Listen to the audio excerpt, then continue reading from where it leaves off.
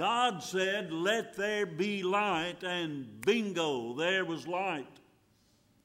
It did not take some time in passing for that light to finally appear.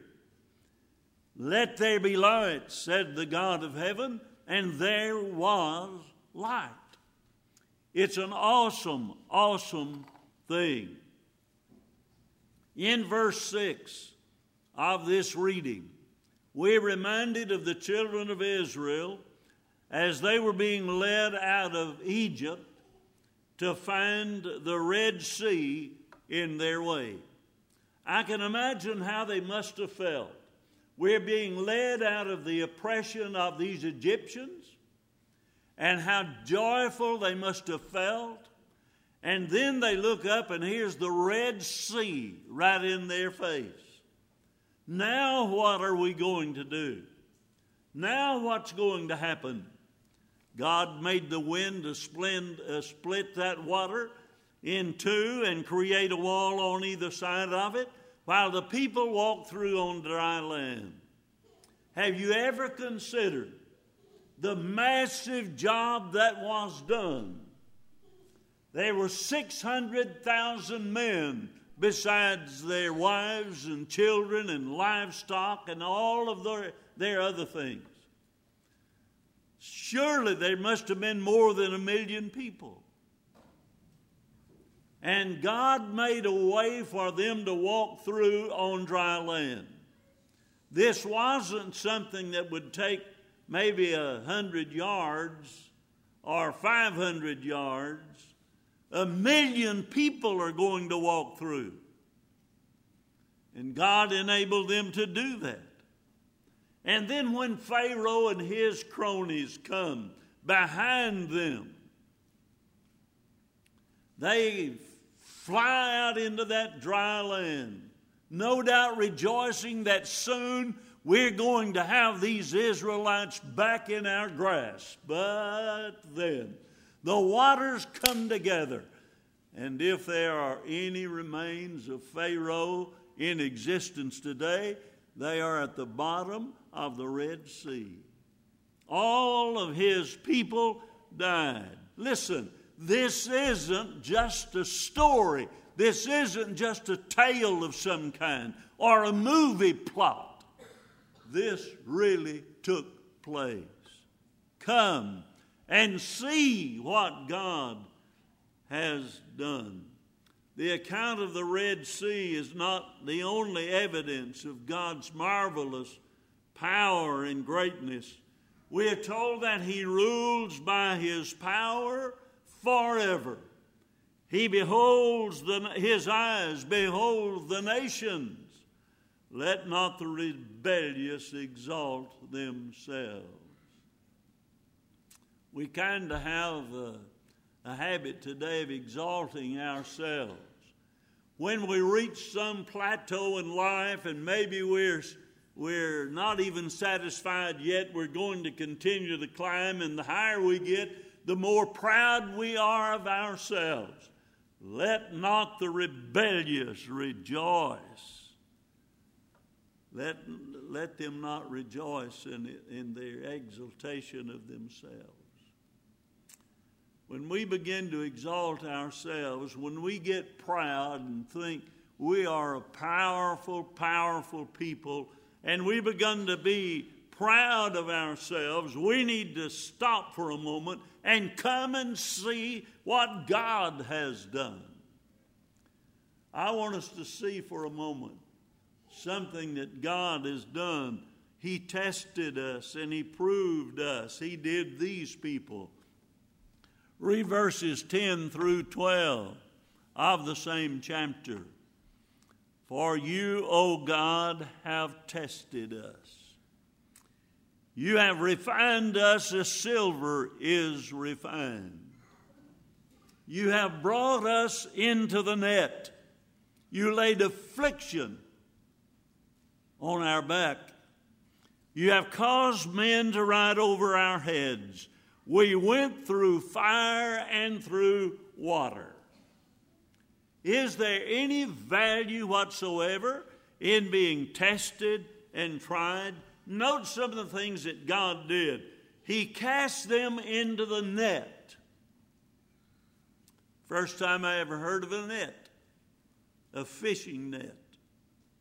When the Big Bay ditch at Herman Junction would overflow and the big ditch running down in front of our house would be full, Bowie Woods would bring his net and throw it into that ditch and catch a bunch of worthless fish, but they all ate them anyway. The fish gets into that net and he can't get out. He said, you cast us into the net. That's a hard place to be. And then he laid affliction on our back. We often pray, and we should, for those who are sick and afflicted. He laid affliction on the back of his own people. I mean, they are having a hard life. He let men ride over their heads. Troubles abounding. He caused them to walk through fire and water. Wow. When I read these words, I think about hardship. They had been through it. Today, we quite often think about hardship that we endure in our lives. And we have them. We have things that come into our lives that we don't know how to handle. We can't handle. We can't do a thing about it. Just like these people caught in a net and walking through fire and water. We'd rather not go through those times. We'd rather just pass the times of trouble. We like smooth sailing, everything easy and pleasant type of living. Let's go to the New Testament moment. James chapter 1, verses 2 through 4. James says, count it all joy, my brothers, when you meet trials of various kinds. For you know that the testing of your faith produces steadfastness, and let steadfastness have its full effect, that you may be perfect and complete, lacking in nothing. Nearly every time I read that, where James says, count it all joy when you meet trials of various kinds. Joy, my foot. I don't want to count it all joy when I have trials of various kinds. I'd rather just pass the trials up. But James says, count it all joy. Why, James? Because you know that the testing of your faith produces steadfastness. And steadfastness, when it's at its full effect, makes us perfect and complete, lacking in nothing. You've got to walk through the trials. You've got to endure the trials. God had tried these people.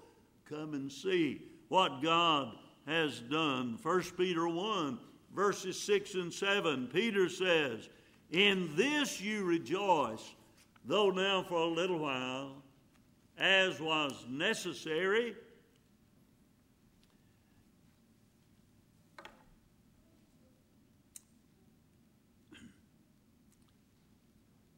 it's necessary to have trials, and you've been grieved by various trials, so that the genuineness of your faith, more precious than gold that perishes though it is tried by fire, may be found to result in praise and honor at the revelation of Jesus Christ. You've been through some things. We've all been through things that we could not explain. We didn't know how or why we came to that point in our lives, but we did. And Peter says those things will be good for us in the end. I don't understand it. You know, I don't know why Elijah was caught up in a whirlwind. Do you? Somebody needs to tell Curtis if you do know. And I don't know why we have to have trials, except that those trials produce in us steadfastness. And it strengthens our faith in God. 1 Peter chapter 4, verses 12 and 13. Beloved, do not be surprised at the fiery trial when it comes upon you to test you, as though something strange were happening to you, but rejoice insofar as you share Christ's sufferings. Listen to this, that you may also rejoice and be glad when his glory is revealed. Come and see what God has done. He's tested us. He's tried us. And we are to rejoice because of it. Well, did that testing prove to be beneficial to them? I ask myself often, what good is to be accomplished by this? What good is there? Is there anything good that's going to come? I didn't read through that entire verse 12. Did you notice? Did you read on that last statement? You have caused men to ride over our heads. We went through fire and through water, but you brought us out to rich fulfillment. Now that's what I was looking for all the time I was reading these verses. That's what I want, don't you? You brought us out to rich fulfillment. There was something good there.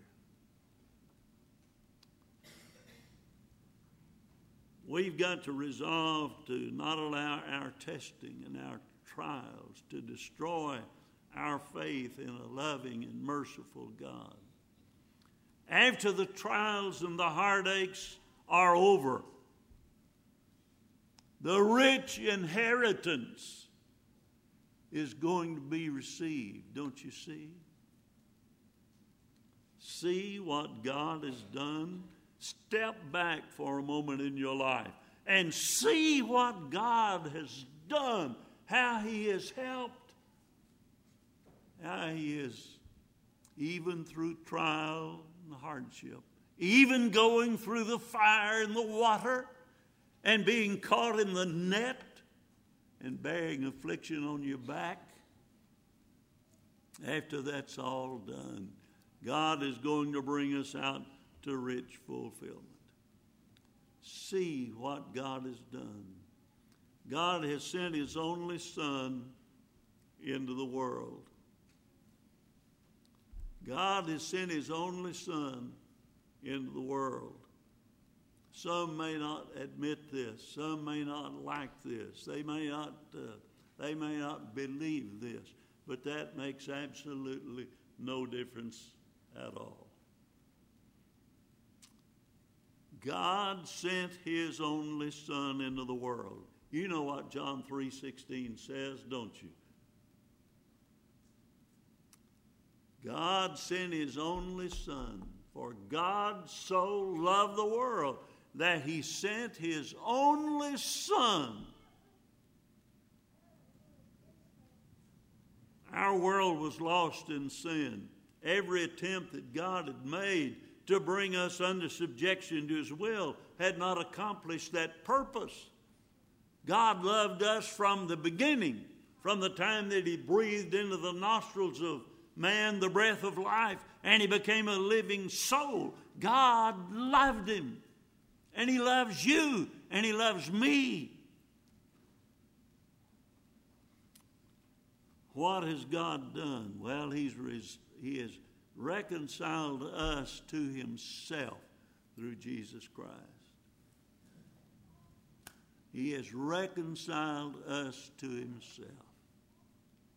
To reconcile means to restore to friendship or harmony. Back in the Garden of Eden, there was friendship and harmony between God and man. But Satan reared his ugly head and destroyed that And then, after sin appeared, there was enmity between God and man. God could not come down into the garden and walk and talk and have fellowship with man anymore because there was sin between them, enmity between them. From that very moment until this very moment, the greatest need that man has is to be reconciled to God. And God made that possible. Not through parting the Red Sea, not through any of the other great, powerful miracles that we see throughout the Bible. He didn't do it that way. He sent His Son. He sent Jesus to reconcile us to Himself. 1 Peter chapter 2, verses 24 and 5.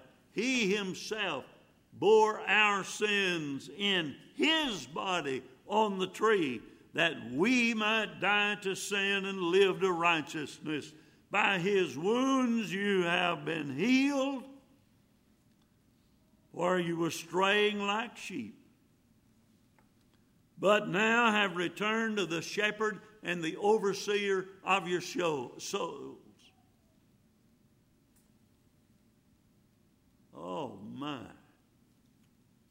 Straying without a shepherd. I've seen flocks of sheep, huge flocks of sheep, but there was always a shepherd. And I've often wondered what would happen if that shepherd just disappeared. Well, we were straying like sheep. We needed a shepherd. Now we have been returned to the shepherd and the overseer of our souls because we have been reconciled to God. We are friends again, don't you see? Isn't that something? Come and see what God has done. Romans chapter 5 and the verses 10. For if while we were enemies, we were reconciled to God by the death of His Son, much more, now that we are reconciled, shall we be saved by His life. We've been reconciled to God. There's harmony now between men and God because God sent His Son to die for our sins. I don't care what the world says. I don't care how powerfully they may oppose the existence of God and the sonship of Jesus. It makes no difference to me. I still recognize the power of God and the sonship of Jesus and my being reconciled to God by His Son, Jesus. 2 Corinthians 5:18. All this is from God, who through Christ reconciled us to Himself and gave us the ministry of reconciliation. Do you get it? God has reconciled us to Himself through His Son, and He's given to us the ministry of reconciliation. All over this country yesterday, there were Christians knocking on doors right here. Christians knocking on doors. What are you trying to do? What are you trying to do? Build up the number here so you'll have another head to count and another dollar to add to the contribution? No, sir.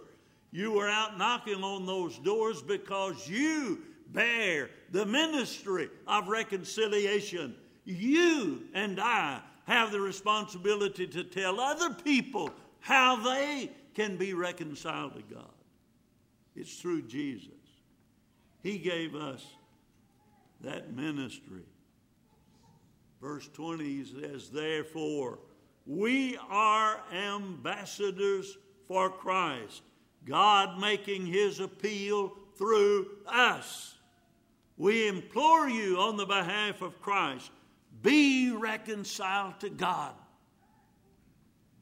You are an ambassador for Christ. I am an ambassador for Christ. I am the representative of Christ. I am the one who goes to people, and you are the one who goes to people as ambassadors, telling them how to be reconciled to God. Come and see what God has done. Isn't it a wonderful thing to be made friends with God again? Listen, I don't want to be an enemy of God because I know who's going to lose that. I want to be a friend of God. I want to be a friend of God. We're in harmony with Him when we're Christians, faithfully serving the Lord. The enmity has been removed through the sacrifice of Jesus. It's been taken away. There is no enmity between me and God today, not because I'm such a good person, but because of the blood of Jesus. I almost said hallelujah. I didn't want the church house to fall in on us. Come and see what God has done. What does it mean that God sent His Son? It means that we have been forgiven of all of our sins. All of our sins. Colossians 1, verses 13 and 14. He has delivered us from the kingdom of darkness and translated us into the kingdom of His dear Son, in whom we have redemption, the forgiveness of sins. We've been forgiven of our sins. Ephesians 1 verse 7, in whom we have redemption through His blood, the forgiveness of sins, according to the riches of His grace.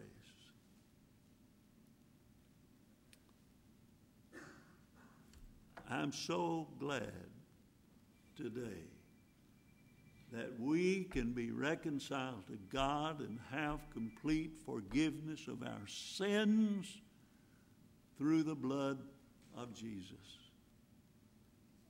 Come and see what God has done.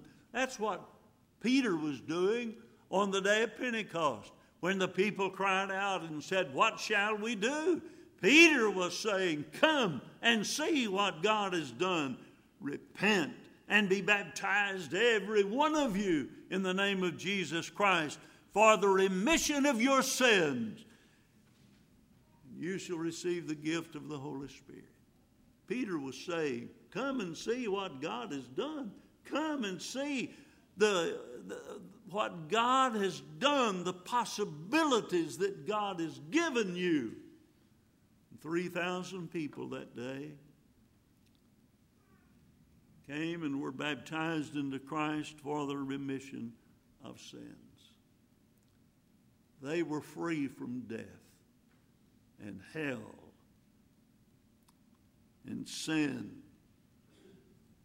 because they did what the Bible said, what the Lord said that they must do in order to be saved. Listen, if you're not a Christian today, you need to come and see what God has done. You need to come and see what God has done through the gift of His Son Jesus.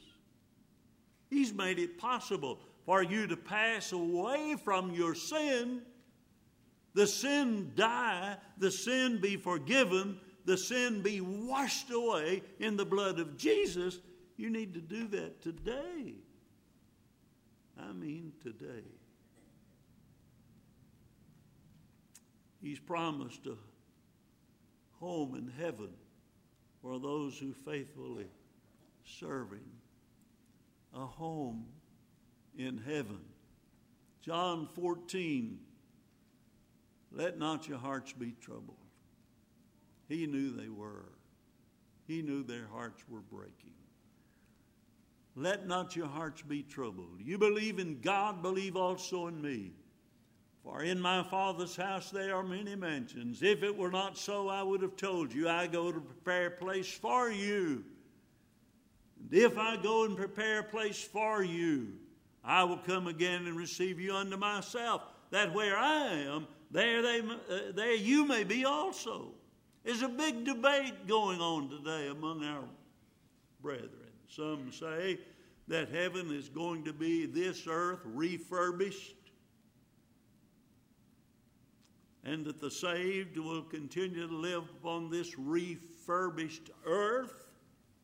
Others say that heaven is another place that God has prepared for us. I believe the second, but I'm not worried about either one of them. I'm going to dwell where God is, where Jesus is, because Jesus has prepared it. Revelation 2 verse 10, be thou faithful unto death, and I'll give you a crown of life.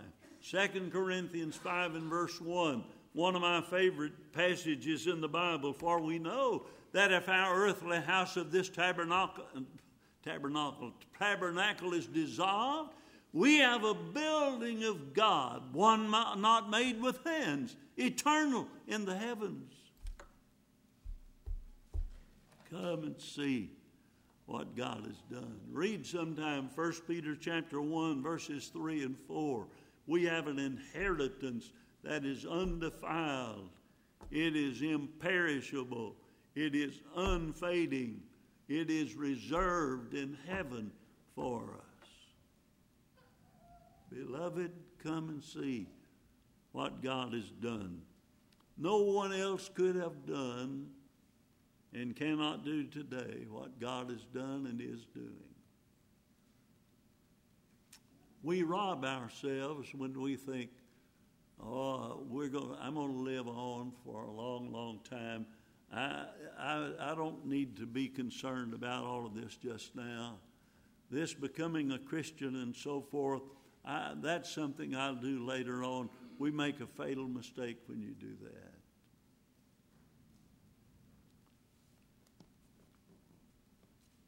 A lot of you are younger than me.